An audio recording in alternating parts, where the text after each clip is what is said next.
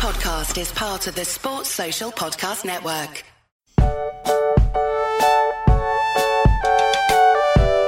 The British swimmers had their best Olympics in 100 years in Rio in 2016.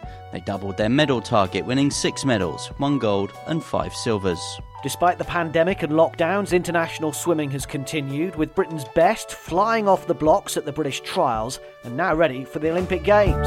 This is Anything But Footy, and we're back on track for Tokyo 2020 with a swimming special, including the greatest breaststroker ever. A fish, probably. I don't know.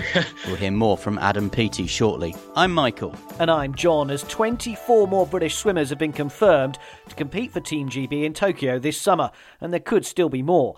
We already knew Adam Peaty, Duncan Scott, James Wilby and Luke Greenback were on the plane, but the extra 24 are also out to create a splash in the pool. Kathleen Dawson swam the 8th fastest 100-metre backstroke ever in the trials in London's Aquatic Centre. Molly Renshaw smashed the British 200-metre breaststroke record. Youngsters Freya Anderson, Abby Wood and Cassie Wilde will all be making their Olympic debuts. Still doesn't feel real to me yet. I feel like I need to be on the plane and then I'll be like, okay, I'm definitely going now. I don't want to put too much pressure on myself because it is it's the biggest thing I've done so far. So I think I'm just going to aim to swim my fastest, and then I know that'll be the best I can do. I would love to make the final. But I know just if I swim my best, and if that is me missing the final, but I've done my best, then I know there's nothing more that I could have done. And then hopefully by 2024, I'll be in a better position, and then I would definitely think about finals. I would love to be on the relays. I feel like they're quite strong this year. And yet, even if it was just the heat, I feel like it would just be a really good experience to have that. Also making her debut, 30-year-old Alice Thomas from Wales, while Amy Wilmot goes for her third games in the 400-metre individual medley. World champion James Guy, Ben Proud and Tom Dean, along with brothers Max and Joe Litchfield, are among the team of 28 so far.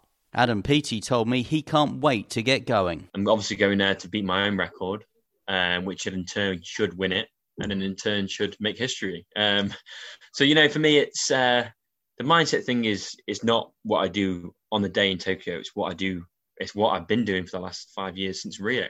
And as a collective, hopefully that will give me the performance and the thing I need and want and have trained for the last 5 years.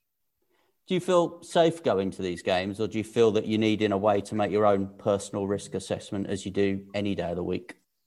I mean, yeah, I'm not really too fussed about going to the games because, in terms of a COVID sense, because you've just got as much risk going down the street or going to a supermarket, haven't you?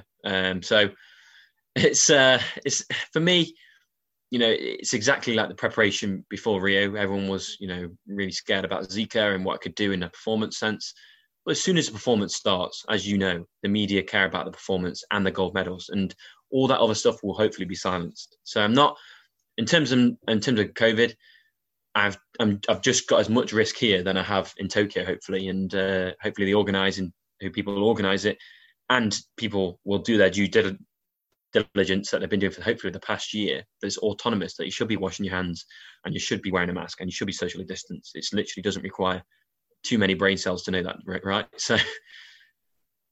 And your finals are going to be in the morning in Tokyo. Does that affect you in any way in your preparation? I mean, yeah. I mean, it's obviously not at night, so it's a little bit different, but we've got a saying, we perform anywhere, anytime. So give me a lane and I'll perform. And that's the mindset that it doesn't matter what's in our way, we'll still get to that performance. And, I'm going to keep to that. I'm going to hold that. And it doesn't matter, if it's in Tokyo or it's in Loughborough, like I am now, we're going to, get that performance. But yeah, of course they have a little bit of an effect. But you look at Rio, again, it's that running. We were racing at 1 a.m., 2 a.m. in Rio. And people were like, oh, is that going to affect it? And if not, I swam faster. But, sport is sport, isn't it?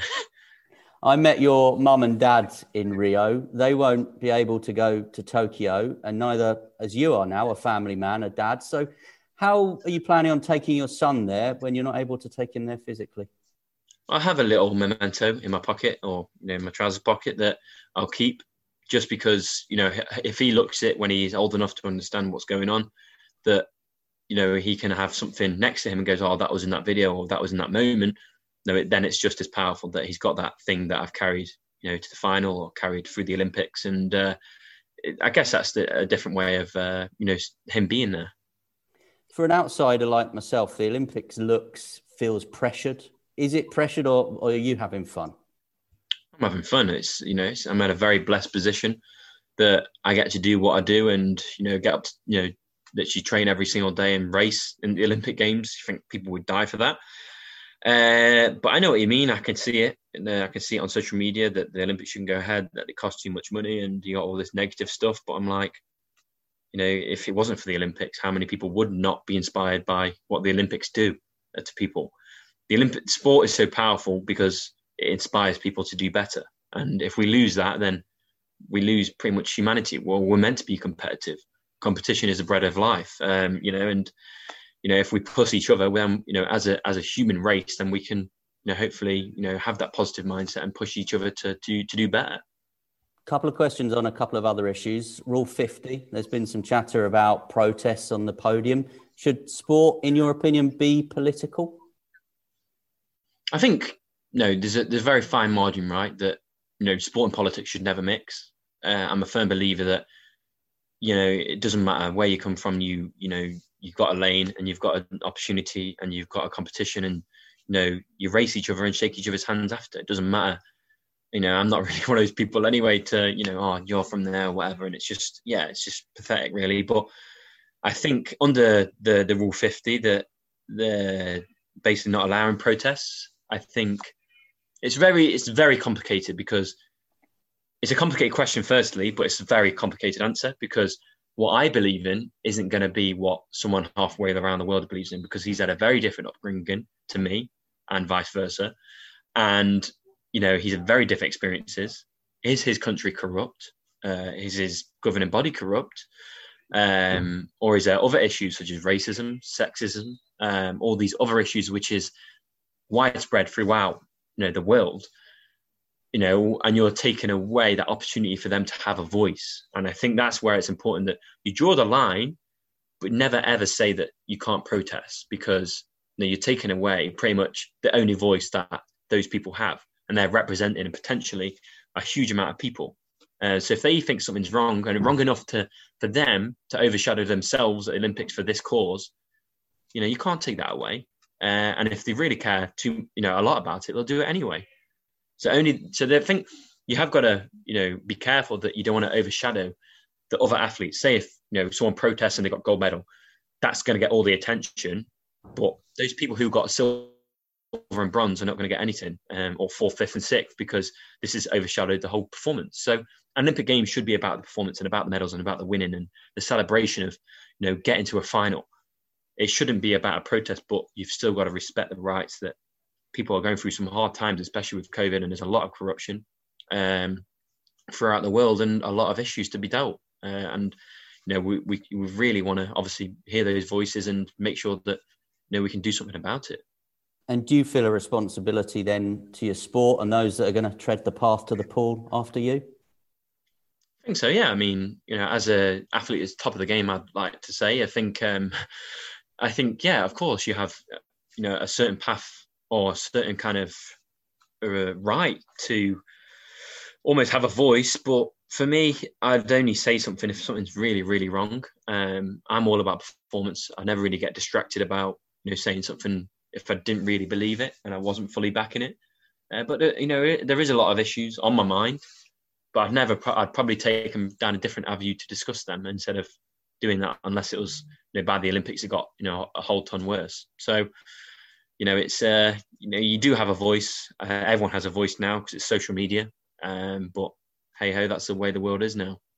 Last one then, Adam. Alex Ferguson is the boss. Muhammad Ali was the greatest. Usain Bolt was the legend. What is Adam Peaty? A fish, probably. I don't know. That's, I guess, for me to retire or die, and that's my legacy, I guess, and people will think about that. I don't really think you can call yourself anything. So we'll see. Hopefully someone that has a laugh and just goes and races, if there's a word for that. I don't know. Tokyo is currently going through another state of emergency, prompting some fears about the future of the Games this summer. We spoke to the man whose job it is to look after all of Team GB athletes, Chef de Mission Mark England.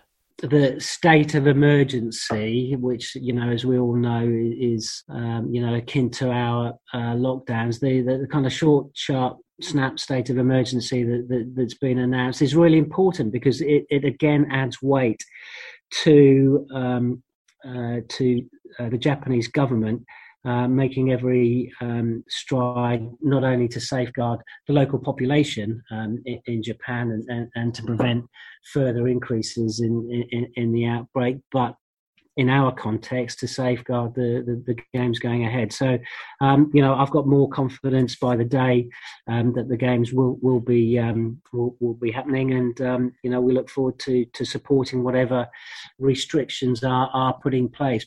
And whilst the bulk of the team is now confirmed, more swimmers may be added in June after the European Championships. While Team GB continues to grow, with 70 confirmed athletes now back on track for Tokyo 2020 in 2021.